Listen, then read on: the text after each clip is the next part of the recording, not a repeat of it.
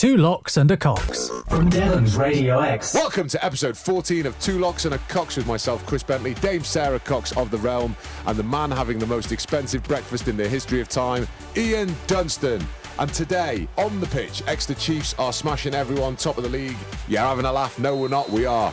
Coxie's recollections from the WXV in New Zealand. Off the field, tribute to Henry Slade. He's done brilliantly, 150 league games for the club. I'm certainly proud for him, and I think we should really extol the virtues of that man. And then off the field, no, not off the field, I've got it wrong, but we're going to go in the bin, referee abuse. We got there in the end. Shall we start the pod? Yes, we shall. Two Locks and a Cox from Devon's Radio X. Coxie, Exeter Chiefs, top of the league. Have you any thoughts on that? No, because I've been away and I've got no idea what's going on in the Premiership at the moment. So I can have a chat with Ian, but Ian is dialing in from Gleneagles. Ian, tell us where you're at and what's going on. I'm at Gleneagles Hotel. It's a big telecoms conference, which I've been very lucky to come to for the last 9 years. Are you in your caravan? I'm not in my caravan. No, there's no way he'd take his caravan to this, because this is like the Catalina wine mixer. This is like Elon Musk is going to this. It's like everyone in telecoms turns up at Gleneagles. At Gleneagles, they have a sausage menu for breakfast. They do, genuinely, and it's incredible. And I was telling someone a great story about the most amazing breakfast I've ever had of all time, and then someone said, "No, that's not Lebanon Reef that has fresh fruit or something." I was like, "Wow, okay." But look, Chiefs, let's go back to it. I was lucky enough to go to the game. No, I want to stay at Gleneagles for a minute, because it's the Catalina wine mixer. You go once a year, and I need you to tell us about this, because there's a lot of people stop me and say, "I want to know about Ian's extravagant lifestyle." Really? It's not extravagant. I'm just very lucky. I don't have a butler like Dame Sara Cox does, or live in a penthouse. But it's a big conference. It's up here.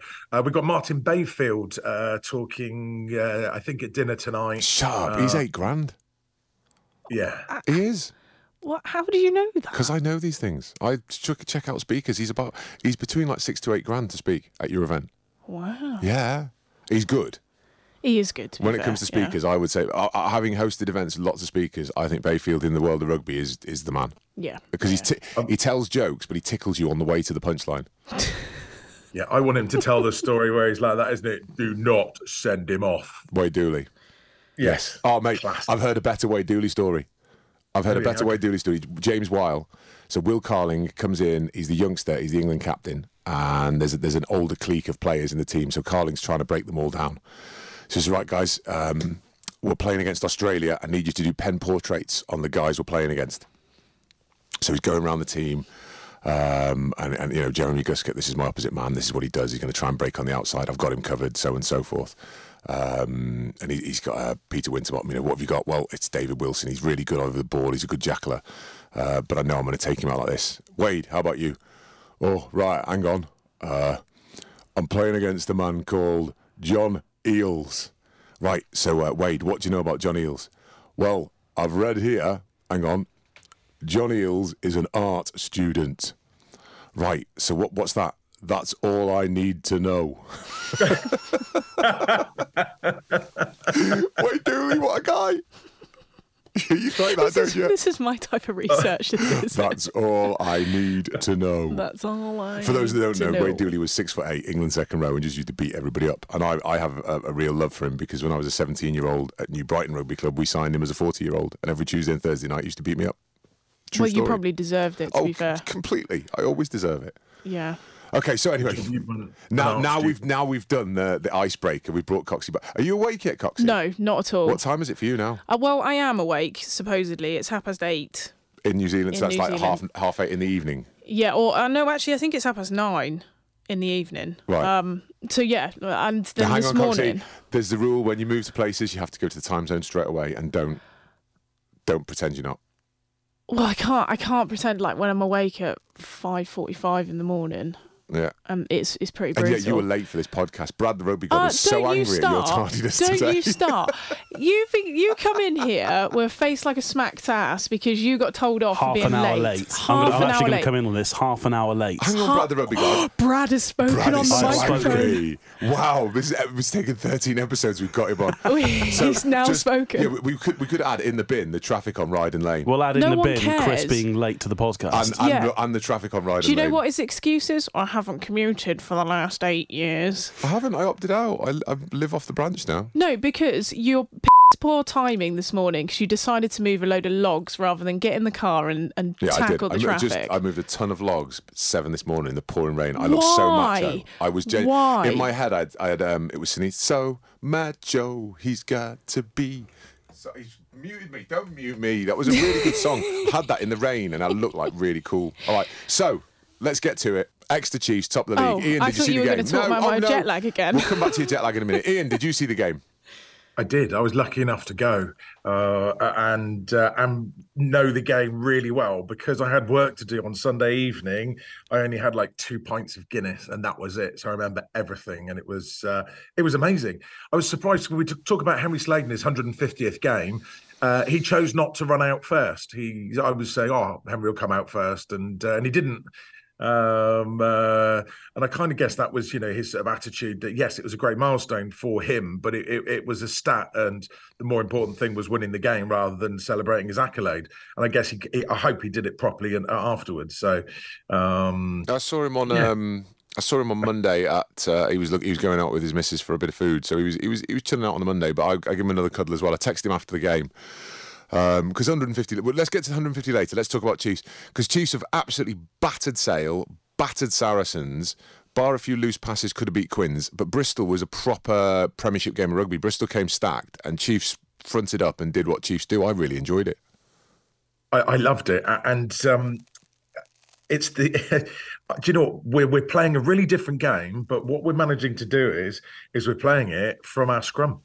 A scrum, which was our absolute weakness for the last few years. I don't know how. I think we were almost the Chiefs were statistically one of the worst scrummaging sides, and then everyone knew that. So you're always looking for it, and then all of a sudden we've got the strength from this scrum, and it's transformed the game because the backs have got something amazing to play off of, and our pick and go's gone back to where it was. So this time where the laws were slightly changed and slightly reapplied to stop this pre-latch and all of the real strength of Chiefs going over the line, pick and go.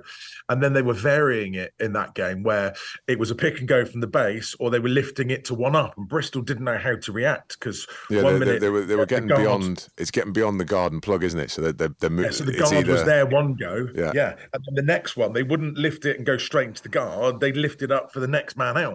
And Bristol really struggled with that, and that was just great to see. But they've also seemed to be pushing just a little bit more laterally on the picks. So I noticed a lot of them are dropping the inside shoulder and really heading on an outward curve. So guard and plug are sort of knocking you on, and then your support man's bashing you straight on like the third defender, which is a much harder thing to stop. It's hard to do, but Ethan Roots especially is very good at it. Russ Toomey scored a try from it. They're sort of aiming to get across rather than any forward motion at all, and then with pace it's very difficult for a defender to get them if they can then straighten it up when they're 3 or 4 yards from the side of the ruck. It's very technical. I enjoy it. Yeah, well, that's it, isn't it? It's that outside shoulder so that you don't have a strength to sort of straighten into something. You hit that outside shoulder and it's a much weaker part. And then what about the new Sam Simmons at 8? Ross Vincent. Yeah. I thought, to be honest with you, I thought of the back rowers, he was probably he's the one with a mega future and he is gas. Like, there's no doubt. I thought he was quiet on Sunday. Yeah. Look, he was quieter than he was, but you've still got that explosive acceleration, which any back row's scared of. So all of a sudden, you've got this threat of a scrum that's strong. You've got an 8 that can pick, and you've got a 7 who might not be as pushing as hard as he can because he's, being a pigeon and cooing around the edge of the scrum so that he doesn't get shown up by this 8. So although he was quiet, it's the threat that he poses that they have to nullify. Oh yeah, well, but this all comes down to it. Once you've got a tight head that can genuinely scrummage, and I think the other one, I'll give him his props. I think Josh Josepha-Scott's come on because we've now got Painter and Scott who are just two ginormous. If they slim down, they could play in the second row. They're 6'4". They're massive. And then on the flip, still to come back, you got Marcus Street, who more is very technically astute, but is not anywhere near the bulk of those two men. So it's going to be interesting to see how Marcus comes back as well. I'm really keen to see the tight heads all start to develop, and I think moving Russ Toomey to the right side of the scrum as a lock, because he's a big kid. And I think they've been battling for a few years to try and get him to get himself in shape. And I think they've just accepted he's always going to carry a little bit of tub on him, but he's got all of the skills, and if you put 130 kilo, 6'7" second row in there, that right side of the scrum's pretty solid. I was in the Chiefs suite after, and Ali said exactly that. He said it's great to have Russ Tuima in there, and he's got himself into the best shape he's been, and that was down to his hard work. So what you've said there is spot on, that I don't think they feel he's been fit enough up until now, especially to play 6 or 8, which is what he wanted to play. Yeah, but Chiefs back rowers are always hugely athletic, and Russ is athletic, but he's carrying the weight, which means he can't do it over a period of time. Whereas in the second row, he can just throw himself about, and he's got an unbelievable set of mitts on him. He can offload and do stuff that he's got more dummies than a millionaire's baby, as they'd say in Australia. All the things that you could never do then. Correct. Well, I used to fantasize that I could and then just get it wrong. Well, yeah, you just used to throw your body weight around and that was it. Yeah, I could smash things, but offload. I used to think I had all the offloads and genuinely had none. Yeah. Rob would sit me down like, Chris, what are you doing there? So I thought it was on Rob. He thought he's Sonny Bill Williams. Throwing little out the back doors. Oh, dear me, that's so true. And then Daffyd Jenkins came on. Holy guacamole, he's big. Like, I was watching from behind the posts, and you're looking at them, and Lewis Pearson, I'm a massive fan of Lewis Pearson. I think he's going to play a lot of games for the Chiefs. He's doing well. But Daff comes on, and you go, that's an international second row. Yeah. Like, he's just, and you're looking at him, he's still a boy, he's still 2021. He's still going to put he's going to lose a bit of puppy fat, he's going to put another 6 or 7 kilos of muscle mass on, especially on his upper body. But he's got big legs on him. Him and Hawkins as well. Hawkins has got a set of quads and a bum on him like nobody's business. Their lower leg conditioning is mega. Again, all the things that you never used to have for the right reasons. I've got quads. Call me Quadzilla. No one's got lower legs like Christopher's tree trunks. Correct. They really are. I am Johnny Kebab legs. Yeah. Where do you come up with this stuff? It's true. Look at them. Look at it. It's like a kebab. I've actually. That is literally like a kebab. Whilst Ian was talking, I was looking at you, and I'm thinking, you look like an absolute bag of today. Coxie, you need Brad time check that. Coxie just sworn at me. Honestly, I was looking at. I don't know what's happened. That's the second time in 10 minutes. So these shoes I got from Vinted for like a £5, and I know. The heels have broken. So I've put some zinc oxide tape that I had from Chiefs in the heels. That's what it is. That's what I'm looking at. Then you got bobbles all over your socks. Your Chiefs shorts that you've had for about 10 years. No, these are Plymouth Albion shorts. Thank you. Oh yeah. The bit that's getting me is the holes in your jumper. Why? You look like you've this is my trapped a couple of moths in you. This is my weightlifting jumper. I feel much. Coxie has come back with a large dose of just pure honesty. Haven't I? Sorry. The small amount of filter that Sarah had before was like gone. Yeah, I've gone for the jugular this morning. Right, we have this isn't two locks and a Cox talking fashion. This is extra Chiefs battering. Well, it's a good job we're not talking fashion because you're definitely not in that conversation. So returning back to the plot, Bristol scored 3 tries. All of them were exploiting a slight creak in the Chiefs' defence. Was it a creak, or were they not letting them through the centre and they were giving them the outside Chiefs if they didn't spot it? Chiefs, Omar, I can't say his surname, the defence coach, he's a South African boy, and he's obviously very similar system to the South Africans. The Chiefs are flying off the line. If you watch the defence, and if you're going to fly up like that, it means that your outside centre and wingers have got to jam in, which means your sweepers have got to get round on the pendulum. And Callum Sheedy picked us off 3 times with clever kicks, because all 3, your man Have you noticed this, though? What? Have you Defensive noticed lines are just flying. Firstly, and secondly, the crossfield kicks. Mm-hmm. So Finn Russell doing his, the Marcus Smith crossfield kick. Oh, wow. Have you seen that? Yeah. Have you seen that? In motion, to catch a ball in motion like that, Tyrone Green. Unbelievable. And an interesting factoid, Tyrone Green played against Chiefs already this year for London Scottish. Did he? I believe he did, yeah. It's ridiculous. They do have an affiliation with them. No, they don't have an affiliation. They have a foot on the throat of them, and it's ridiculous, and it should stop. And God, we're going to open this up, have got 150 years of history, and the fact that they've given up all of their autonomy over their rugby club so that Harlequins can put players in and take them out as and when they need them to get rugby is ridiculous. It shouldn't happen. I'm not a fan of it. Okay, well, we're not going to open Pandora's box on that one. Let me take you back in time, because I always like to refer to me. We were in the Prem, and Rob Baxter said to me, Chris, you're making your tackles, but I want you to miss more tackles. And I said, why is that? And he said, because I need you off the line faster. You've got to get off the line. You've got to put pressure on the defence. And I'm giving you the freedom to miss tackles. And he gave me the stat. Moritz Botha, who was playing for Saracens at the time, had the most big hits but the most missed tackles, because you fly up off the line, you put pressure on the attack. And the Chiefs are doing that. They're absolutely... If you watch the Chiefs, they are flying off, which means that teams have either got to stack their attack deeper or they've got to really force their skills. And if you've got a flying defence like that, you've either got to batter through it or get round it. And the way to get round it is kicking. And they found 3 occasions where the system wasn't quite right, because the winger every time ran in unopposed. There was one where it was a bit of a mishap, but 2 of them, it was literally unopposed. Or should we say actually? You shouldn't say literally. Should you say actually unopposed? And so the Chiefs created their scores, whereas Bristol sort of exposed a little chink. Capitalised. Yeah. So for me, it was a miles bigger win than it actually was. Chiefs battered Bristol as well. So that's 3 teams we've battered at Sandy Park, which incidentally, Chiefs have not lost that for over a year now. Yeah, but we're very early on in the season, so you've got to give it a chance to get going. They've got the mo. You say it's early on. We're nearly a quarter of the way through the season. We're 1/5 of the way through the Premiership season, and next week we're a quarter of the way through the Premiership season, and we're going to beat Northampton at the Hampton. Big. Yeah.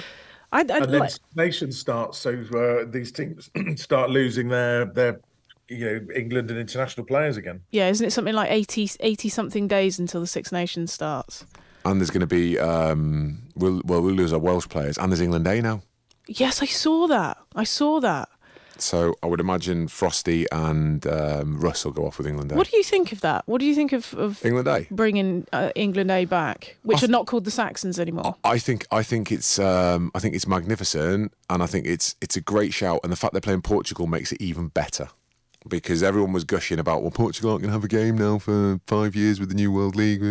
Well, now they have. They've got England Day, and I think that it will inspire. The key thing is that Welford Road sells out and it becomes a profitable venture. And if we can say England can put together an A team, and they can play against your Portugals, your Georgias, your Spains, your Chiles, and actually play against the tier 2 nations, we don't like to say, and give them proper games, but fill out stadiums and make it work. What's not to like about that? Yeah, I agree. I think it's a very good move. And I think it's almost like the RFU listened. Wow, maybe they did. It's a big statement, though, but wasn't it? Our good friend Rob Kitson said, it was amazing, Portugal in Marseille and the other places where he was, how much they were celebrating it, and he felt a little bit sad inside that Portugal's next big game wasn't going to be for a really long time, and all of a sudden they're involved in this England Day setup and playing against that. So that is going to be good. And they travelled really well, didn't they? The Portuguese just have absolutely loved this new fame for their country and another sport. The problem is this could hamper the Exeter Chiefs, because with a very young team, the England A team is invariably a young setup. They bring young developing players. It could hurt us a bit later in the season. Well, could it hurt every Premiership side, though? It could hurt every Premiership side, but Chiefs especially have gone on the record of saying we're pushing youth, we're pushing the talent. And there is a lot of young lads that are stepping up and doing well. I mean, Aaron Painter's another one. He could probably get caught, and all of a sudden we could lose quite a fair few of our squad. Well, yeah, if you look at Saracens as well, they lost a large proportion of their team over to the England squad in the World Cup. Are we going to end up losing more people and having a bigger impact on the Premiership, though? Because that's it's another... a valid point. You could delegitimise the competition. Because are you going to take Championship players into England A? There potentially are going to be a couple that you'll bounce between the two, but are you ultimately going to end up England A is going from the Prem. You're taking players from the Prem. You ain't going to have anyone from Champ. You might have a couple of fringe. They might pick 1 or 2 players from Ealing to try and pretend that they're showing deference to Championship, but I doubt it. Well, either way, if you take a couple, all right, we'll call it a couple of fringe players that are coming through. They might just go, oh, look, we're looking at Premiership too. Why are you so negative? I'm not negative. You are. I've been abused all morning. You have, yeah, and you deservedly so. But are you gonna end up having to play these England A games in windows where the Premiership is not operating? Because ultimately, are you going to have the pool of players realistically to keep the quality of Premiership rugby going at the same time when you lose? Because you see Lewis Ludlam and Carl Sinclair have both signed for Toulon. Oh, I didn't see that. No, yeah, I didn't done know. 3-year deals as of next. So they're finishing this season, then they're off, and this is the talent. The talent will, and if you look at it, they're your prime example of players that are on the cusp of an international cap, or being they're on the cusp of being in this team. They might or might not be in the team. What, Sinclair? Sinclair. If everyone's fit, because Will Stewart had a few tests, and Dan Cole, and Sinclair's now a bit older, so that they might be bringing the next lot through. So he sat there going, well, do I want to fight like Sin to hopefully make the England squad, or do I get my England money by going off to Toulon? Well, that's the interesting point. But it's guys that are on. Ludlam's a prime example. He's in the England squads, but he didn't really play. Yeah. So does he confirm he gets his money in Toulon, or does he stay in England and hope he gets it? And this is, for me, I think let all these players go, and then let's figure out where we're at. Well, is that don't compete on price? But is that the point of the central contracts? And the idea of the central contracts is to stop that type of thing happening, and so you've got more control over the players, more control over the league structure, and then ultimately the movement. I think just pay less. Just pay less. So the central contracts, which we've heard nothing about whatsoever since they announced it, and they announced it after we just lost the first 5 games Borthwick have been involved, and now he's actually got us to third in the World Cup. It's the central contracts have gone quiet again. So I told you they were releasing news to soften the blow of potentially going to France in a World Cup and it being terrible. Well, it wasn't bad. He came out all right, didn't he, in the end? Fair play to him. He did, but it was a game plan you couldn't get behind, wasn't it? It was just dull. Yeah, and I think that's where rugby is a little bit at the moment. That's where it's nice in the women's game. There's less kicking. There's more movement of rugby. Oh, my God, this is the perfect segue across to the WXV. Isn't it? You like that, didn't you? Well done, Cox. You like that, didn't you? Watch me go. Boop, boop. So come on then, Cox. WXV. Reflections from New Zealand. What a Nouvelle-Zélande, as they say in France. What a great new competition. Can we just like roll back a little bit? I had a bit of a geography lesson, didn't I, with you? Yes. On the phone. Oh, wow, Coxie thought that Wellington was in the South Island. I did. And then I was so convinced, and I drove this argument so hard to Chris, I then had to go and check, and I was completely wrong. And I couldn't work out why. We started in the North Island, went down to the South Island, and then came back up to the North Island again. But here we are. We went down to Dunedin. They've got an indoor stadium. Yep. Unbelievable. It's like a greenhouse, but with airflow. Wow. And less there's less humidity. City Dunedin as well as a real buzz about the place, isn't there? Yeah, I like. Quite I Scottish.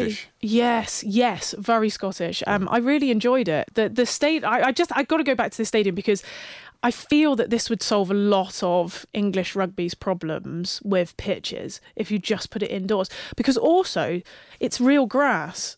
Because the sun can get through the roof. It just protects from the volume of rain that they get, which is like here. Surely Bath would benefit from something like that. Yeah, but no. But considering their poor pitch at the moment and the disease they've got in the grass. But this is the perennial challenge. You can't tell me that there were not points where you stood there in the howling wind, the rain sheeting from left to right, and not said to me, I'd rather be inside in the warm. That's what makes rugby union so very special, the character building. Because you're right, there are times where I don't want to be here, but then when you've done it, you go, how good was that? And when you got the when you got the chilblains and you're in the shower and you can't feel your fingers and your toes, and whether you've won or lost, you're like, we just did that. And then you've got something to talk about. And that's what is rugby union for? What purpose does it serve? Is it there to make money? In which case we want to put on the best exhibition possible and we want to play it in these gilded stadiums, or is rugby union just something magical and Corinthian and we play it because we love it? In which case, let the pitches be muddy. Yeah. Let the elements be a part of it. Let it be this full 360 game whereby you've got to be good for the dry tracks in the summer and the dry tracks at the end of the season. But through you get the fast lads and they run round and you go, don't worry, son, I'll see you in January. And this is the whole. That's what makes rugby union so special to me. That you can have masters of the dry and you can have brilliant exponents. Well, no, it's interesting you say this. It was everyone. We're not talking about you now. You're going off onto some sort of. But everybody had to slow down. You can't step as well on a muddy pitch, so it suddenly comes down like who's the biggest, who's going to run the hardest. Talking of which, back to New Zealand. Zealand. So Dunedin, with the indoor pitch, was fantastic. We saw Australia topple France, which is a big one for them. Do the Australians wear shorter shorts? I've no idea. I don't think I've ever noticed. They genuinely, because I think they've got actually tailored shorts for women, because it looks like some of the teams still wear men's shorts that just don't fit, and then the Australians, they all have very short shorts. I think a volume of the teams now. I think the volume of the teams now have women's shorts. Tailored kit. Yeah. I don't. Right. and my shorts are down to my knees, and I'm quite tall. Honestly, you should see the training shorts that we got. They're like basketball shorts. Honestly, the girls refuse to wear them. I love them. I think they're brilliant. And then I wear my long socks as well. Zips? No, we have to have pockets. And some of the shorts. Do they have zips on the pockets? No. Why would you have they're zips? The best shorts ever. So I've got some favourite pair of shorts for stuff are Mako zipped pocket shorts. Because you can put like your cards in there and things, and they don't bounce out. And you can put like a Ian, some you Maltesers don't run in your fast enough for your cards to bounce out of your pockets. I have never. No, but when his his darb's flapping around, it might knock him out. So anyway, we're going back to WXV. What a fantastic structure of competition! It was brilliant. It was really well done with venues. Little bit lacking on the old crowd and a little bit of atmosphere at times. Whose schedule is WXV run by the same people that run the World Cup?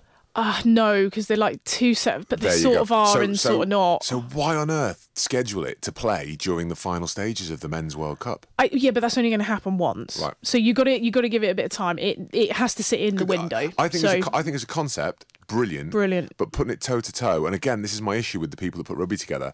All at once, you had the top 14, the Premiership, the Men's World Cup final, the WXV, all at once, and the Premier 15. So you've got all these elite competitions all running at once. Yeah. It's very difficult. And this is why I think that the crowds were down, is because they're competing with everything else. Yeah, you're kind of stealing. And what you want to have is this lovely piece where, right, this competition's going on. Brilliant, I've enjoyed that. Oh, hang on, there's another competition. Yeah. Oh, hang on, there's another. Well, that's where the world calendar comes in, and them trying to align it all. But there's so many pieces and cogs that have got to turn at the same time. Mm-hmm. You know how hard it was to find an ITVX? It was really difficult.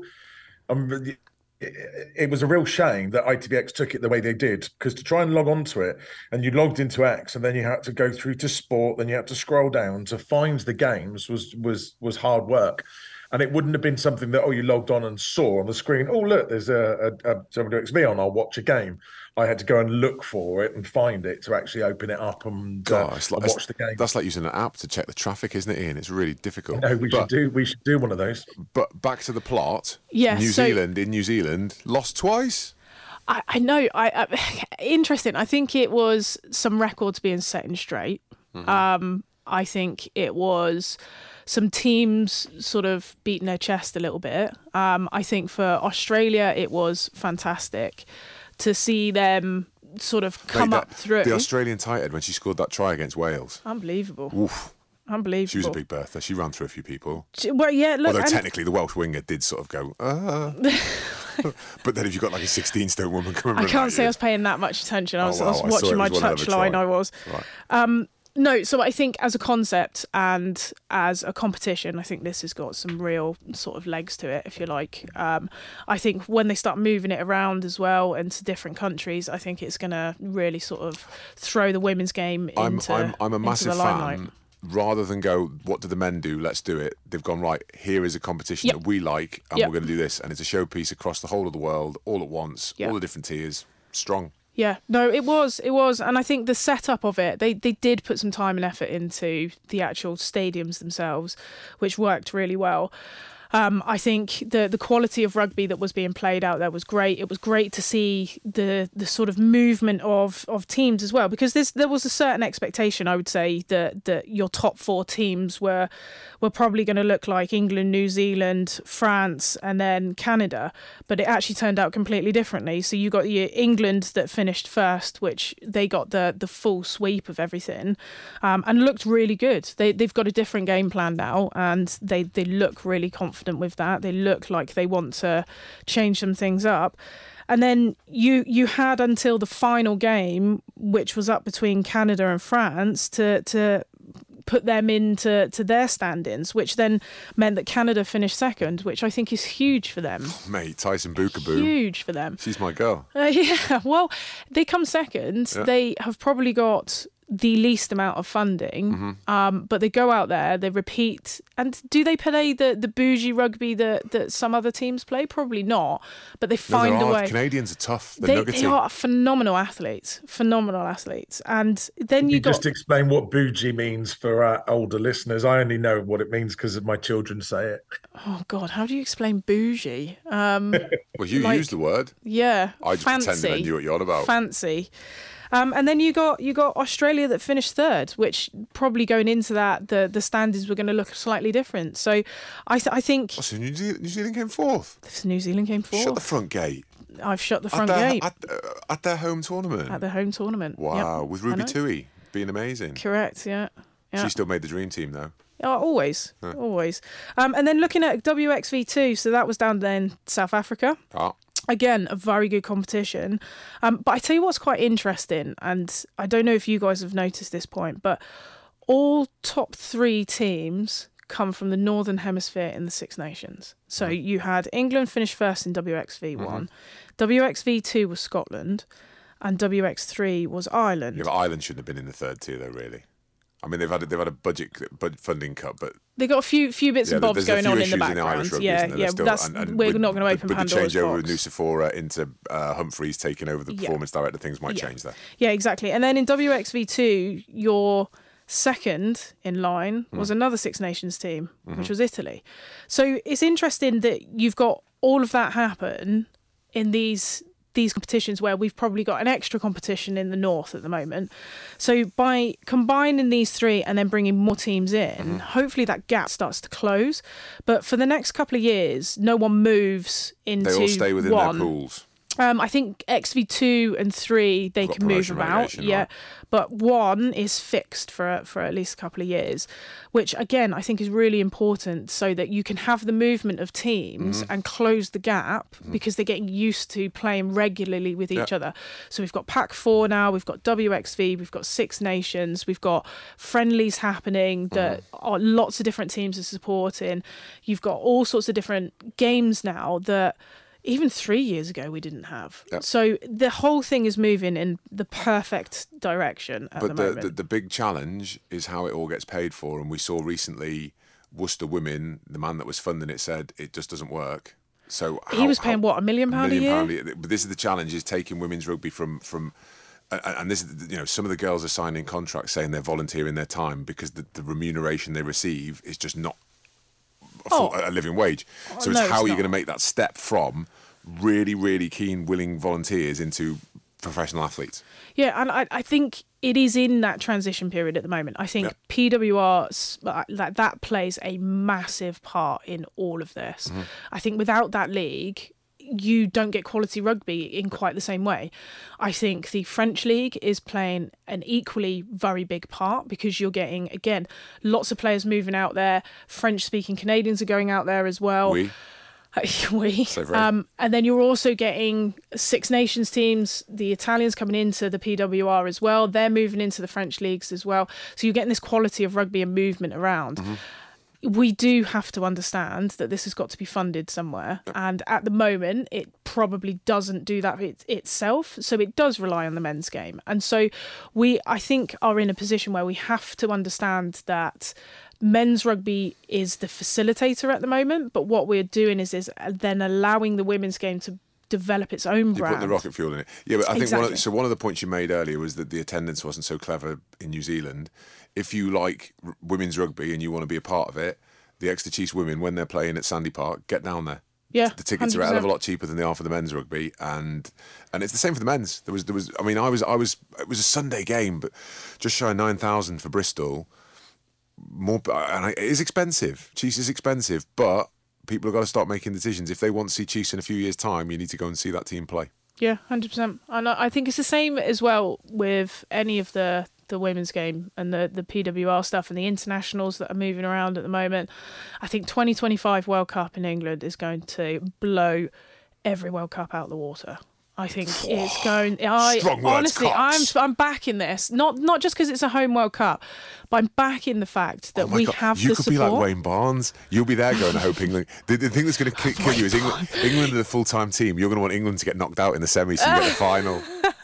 which is probably not likely at the Well, you moment. never know. It's not I mean, they're likely. battering everyone. They need to get 3 They're doing people very sent off well. now, don't they? Yeah, they are doing very well. But I do think WXV is going to start closing that gap on people. And I think you're going to see teams that are going to get stronger and stronger and start nipping at the heels, which I think is Are going to be there any brilliant. other women's teams full-time pro? Or is it just the English? Yeah, at the no, moment? there's a few of them. The Welsh at the moment, they've recently gone. They've gone yeah, 22, haven't they? Yeah, Scotland, I believe. Right.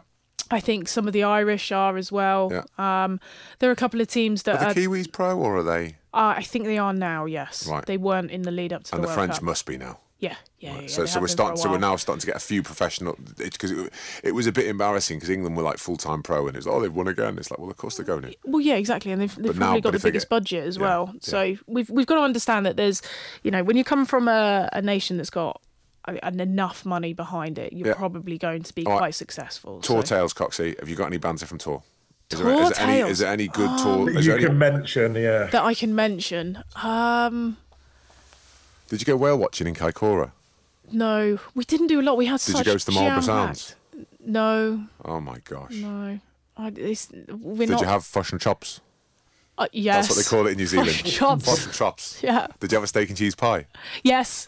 Mate, somebody tried to bring the New Zealand pie company to the UK and it didn't take off. And you have a steak pie, but then they put a bit of cheese above the top pastry. Yeah. It's unreal. Oh, I just Steak banged and my cheese elbow. pies, they're well fit. They are. But Did you have L&P?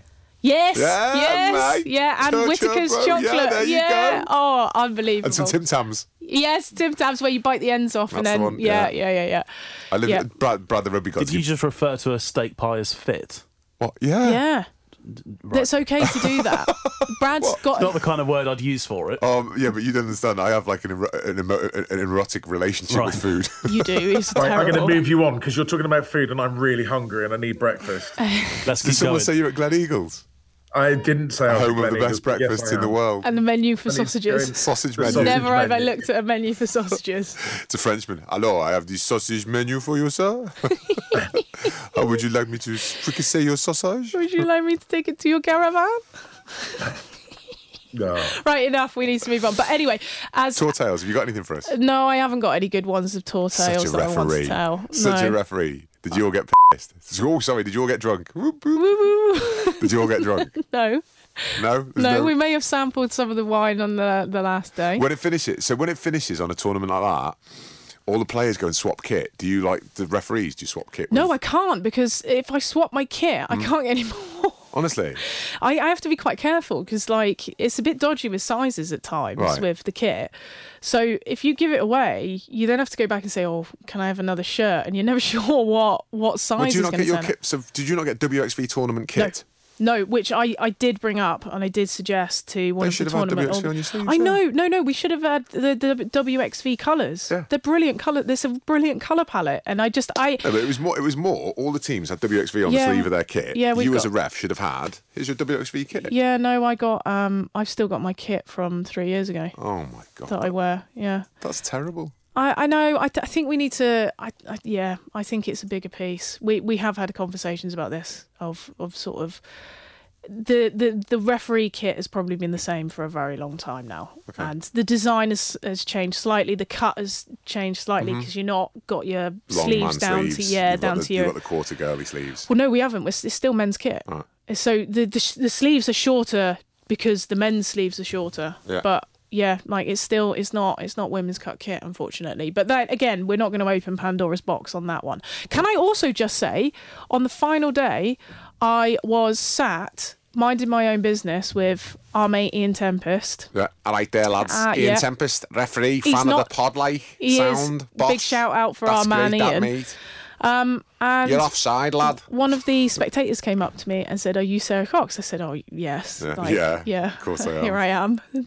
And she was Sorry. like, "Oh yeah, I listened to your podcast." Shut up. In New Zealand. I joke you not. Get I on. know. So big shout out to the To? team down in New Zealand that are listening to our podcast. Hey, I know. Unbelievable, isn't kia it? kaha. It's Whatever like you go just well say. in Maori. Oh, nice. Yeah.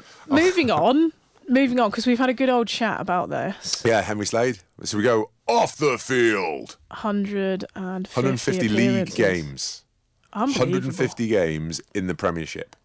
That is and he also gets to go. So a lot of people. What happens in the changing room is you have your name tag, and for your first 50 games, your name is in black, and then if you go 50 to 100, you go bronze, and then it goes to silver up to 150, and then once you're at 150, your name is written in gold. No way. Yeah. That's unbelievable. Yeah, it's a really nice touch they've had. And then when you retire, they put your name tag in a box with your shirt, so that you get the whole thing. Yeah. That's unbelievable. Yeah. Talking of name tags, for the first time in internationals, I had a name tag above my little station in the change room. Did you keep it? Yeah, you did. Yeah. It's got it in my bag. Did you take you should have put a photo of it on Insta or something. Oh, I know. I should have. I didn't think of that. But yeah, you put everything else on Instagram. No, I don't. So. No, this doesn't. Coxie went to New Zealand on a sightseeing tour. As far as that Instagram was a good is reel. concerned. I put that reel together. It took me forever. I could not get my head around it. Genuinely, I would have lived in New Zealand forever if I'd have got my parents out there. How good is New Zealand? Unbelievable. For the visit, just. But I find they're a little bit behind with certain things. So there's an innocence about the place. You can leave your engine running, go in the shop, get your stuff, and come out. Yeah. Not in the big cities, but when you get out in the sticks. Yeah. And then also they talk about FPOS or whatever it is. Yeah. We walk into a shop, you get your phone out, you tap, you've paid for it. Over there, you pay a surcharge. Some places don't even have it. It was baffling. And then you pay a surcharge for these people to work on a bank holiday. I was like, right, this is different. Anyway, we digress again. Henry Slade, 150 games. Yeah. Unbelievable achievement. And well done. But the thing is, that's just Premiership. And he's done it all at the one club. Yeah. And I'm super proud for the guy, because there's very few people that make the rarefied air of 150 league games for the Exeter Chiefs. Yeah, phenomenal. I mean, I have a bugbear. They don't count cup or European games. It's just league. Yeah, moving on. So let's get over that one there with all those. Yeah. So where Richie Baxter's on the top list of the most number of starts in the whole of the Prem, or not the whole of the Prem, of any rugby club ever. No, it was Matthew Riley from Sedgley Park, Sedgley Truck, who I've played against. Yeah. We're trying to get him on the tour to Bermuda. He's one of 6'3" centre, and he's played. But think about it. He's played like 400 games for his club. Oh, flipping heck! And it's but this thing with what Slade's done, because he'll be on 200 odd Chiefs games with Europe and Cup games as well. To get that volume of games for one club is special in the modern day. Because guys now, if it doesn't quite work out for them, they move somewhere else. Yeah. And to see that, the club's motto is Semper Fidelis, and to see Yendel won't be too far behind him if he isn't already. To see these guys with the Semper Fidelis that are always faithful, they're staying with the club, it's very important. Yeah, no, it's phenomenal. And it sets a precedence for going forward as well, doesn't it? Fair play to the bloke. That's and a he's real just so achievement. Nice. Yeah. He is really nice, Henry. And his new baby is so cute. No, Slade he is genuinely a really nice bloke. And he had a go at me because I hadn't spoken to him for a while. And I was like, but you're like Henry Slade, superstar. And he was like, I'm still Slady. I was like, oh, sorry, mate. And the thing is, when these guys become megastars, you're sort of like, well, I should ease off and not be all... Well, I used to give him I used to give him a hard time, to be honest, because he was this young kid from Plymouth College. And I remember when he first came in at Chiefs, and I was not really getting picked, and so they put Slady running the second team pack, and he ran us around the field, get around here, do it, and he was like 17, 18. It was like fair dues. Like, you're telling a gnarly old 32-year-old who's played a lot what to do. But that also dented your ego a little bit. No, I actually really like that. I used to like, one of the things for me is I used to like people thinking for me on the field, because I just go, I'm just going to go forward and hit things. And if someone says, Chris, go and stand over there. Ricky Pello kept me going for a couple of years. Yeah. Because he used to be on the sideline. Bentley, get up, do this. I was like, brilliant, thanks, Ricky. But you used to still hit the ruck 3 seconds after it had finished. Yeah, if there's someone's head on his show, totally. Take him out. Inspect it. Yeah, the absolute rock inspector. So if we can, I mean, I actually had a call. I went to another game on Saturday before the Chiefs one, which was the local derby of Withycombe versus Exmouth. Oh, get on. You were talking about certain times a year when you need certain people. 11 o'clock on Friday morning, I had the phone call, can you play? Basically going round the players looking for a fat bloke who could stop the scrum going backwards, and I was on that list. And as much as I wanted to do it, I couldn't do it, just because I just felt I could have let the side down, because I was lying on the floor for a tackle and had to make another one or do something like that. I know I could have probably stopped the scrum going backwards, because I'm as large as a house at the moment. Who won though, Ian? Who won? what a great derby. Oh, I'll get to that. It was Withycombe, their scrum. They went forward and then they scored some amazing tries out the outside. So it was me and John Justice doing the commentary, and we got up to the commentary part. We were all ready to go and the microphone broke. So we just did commentary to each other, which amused us and probably amused everybody else more than actually having to listen to us. I like that. That's unbelievable. I like And JJ as well. Is he still going strong? Good lad. JJ, Good he's lad. a boy. He's a boy. Absolute lad. Remember when he opened his nightclub? He opened his nightclub in Exmouth and he put a free bar on and we absolutely rinsed it. You did, yeah. Yeah, I think you emptied the entire nightclub of Like all the whole the alcohol. bar was covered of Alka-Pops and we drank them all. It was amazing. Yeah. Clive I've Stewart still Smith came got dressed as a pictures of a letterbox. very young Sara Cox wearing a Waistcoat. Oh, God, I was hoping you wouldn't bring that up. Yeah. I know. I saw that picture the other day. Oh, wow. I know it was pretty terrible. Something like that. Anyway, talking of my terrible waistcoat, in the bin it went. Before we go in the bin, just another one, local rugby-wise. Plymouth Albion beat Blackheath, and they have got a mega game this weekend away at Nick Easter's Chinner. Were they up there? It's second plays third. So Rams, this is how good National One is. Rams, top of the league, at home to Darlington Moden Park, and Darlington Moden Park beat them. Oof. So the top three teams in the league have all lost two, which, considering the team that won the league last year had only lost three, and they're about a third of the way through the season. But it's a mega game, so keep your eyes peeled. Plymouth Albion versus Chinner, at Chinner, Nick Easter's Chinner. They've got Sheikh Sheriff, who used to play for Plymouth Albion, in the second row at Chinner. They've also got George Merrick, who played at Harlequins. I played against him. He's a big man in the second row. So that's going to be a really interesting game. And a huge emphasis will be on Hallam Chapman, who the Chiefs have just signed from Jersey, who's on loan at Plymouth. Ooh. To stand up to the massive pack of Chinner. Yeah, but now you whinged at the start of this about players going out on loan. Oh, no, and no, now no. you're not whinging, No, are I'm you? not whinging. I'm saying there's an onus on him. I still think it's wrong that Plymouth should have signed him, not Exeter signed him and then give him to Plymouth this season. Because it's ridiculous. It's the same thing. It is. I mean, I could say we could do a double in the bin. Go on, It's a double bubble that all these Premiership clubs that sign loads of players then loan them out for the season. Why are they doing that? we're not going here And again. then- We had a whole. we've had this, haven't we? Yeah, we've had this. All right. Yeah. It just frustrates me. You see, they sign players and then loan Yeah, them but- out, yeah, and then we the players know. don't have that affinity. We know. I need to you repetition need for emphasis. Well, you just now repetition because you're a boring old fart. So in the bin. Referee abuse. Wayne Barnes has retired from refereeing because he's had Retired. enough of the abuse. No, Big Ian, I statement said from in the you. bin it needs to be journalists. Why is it relevant that Wayne Barnes gets interviewed about his retirement, and every single time they bring up his abuse at the World Cup from John 128, who's a nothing somewhere in the depths of X and Twitter? Yes, it happened. It was a no one. They're not accountable, and yet every single journalist wants to talk to Wayne Barnes about it as part of his retirement and his amazing career. So yeah, journalists, they should get in the bin. I mean, fair point. I like Rob Kitson. I'm actually going out for a boozy lunch with him in December. Oh, nice. Yeah. Nice. That is a good Christmas party, is it? It But is. Rob wouldn't choose it as his leading line because Rob's a gentleman and a fantastic journalist. Oh, so we're talking about gutter journalists. It was on BBC News this morning, Wayne Barnes' retirement, talking about his great career, and then the journalist brought it straight up. And of course, Wayne's then got nothing else to react. He has to say, yes, it was horrible. There were abuse of violence, sexual violence towards my wife and my children, and that was part of it.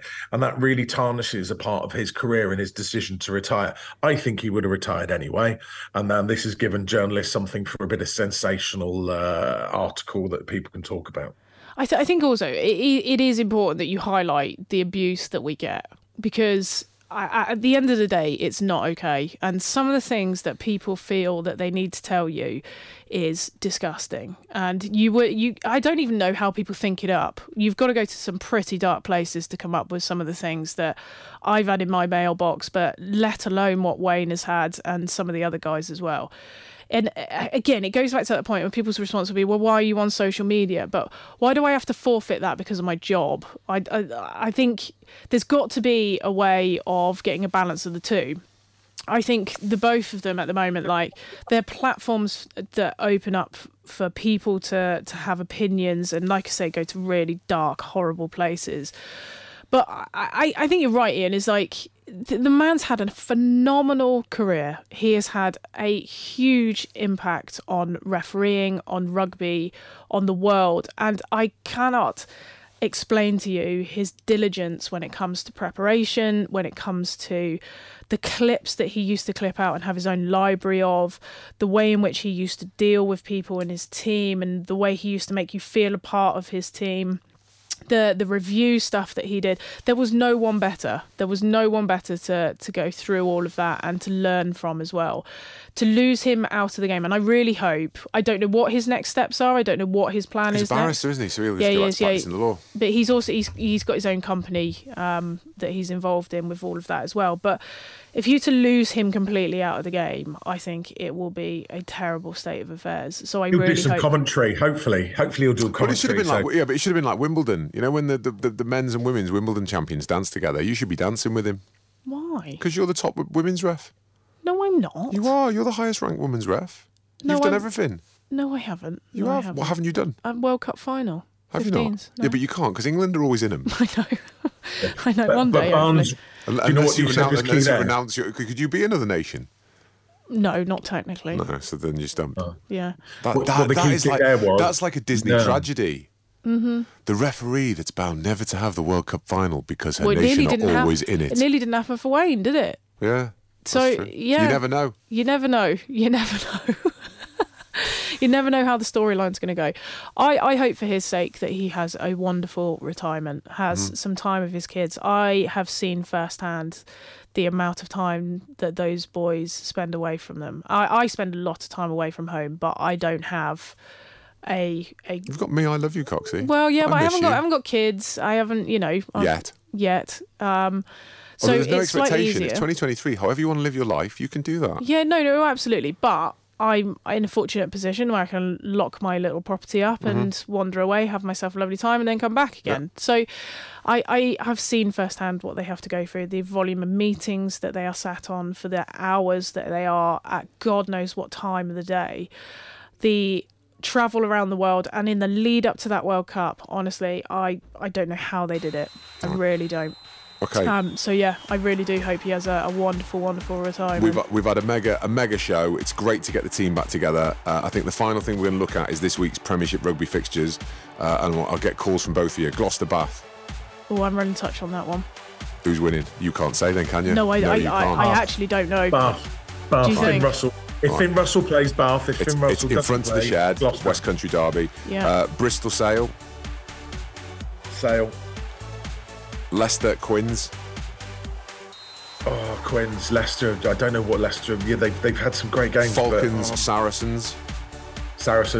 Saints, Chiefs. Ian's going for away wins all the way. We've got people queuing up wanting to get into the studio. I think we need to stop. We need to get out now. It's been 2 Locks and a Cox, episode 14 in the can. Thanks for tuning in. 2 Locks and a Cox. On Devon's Radio X.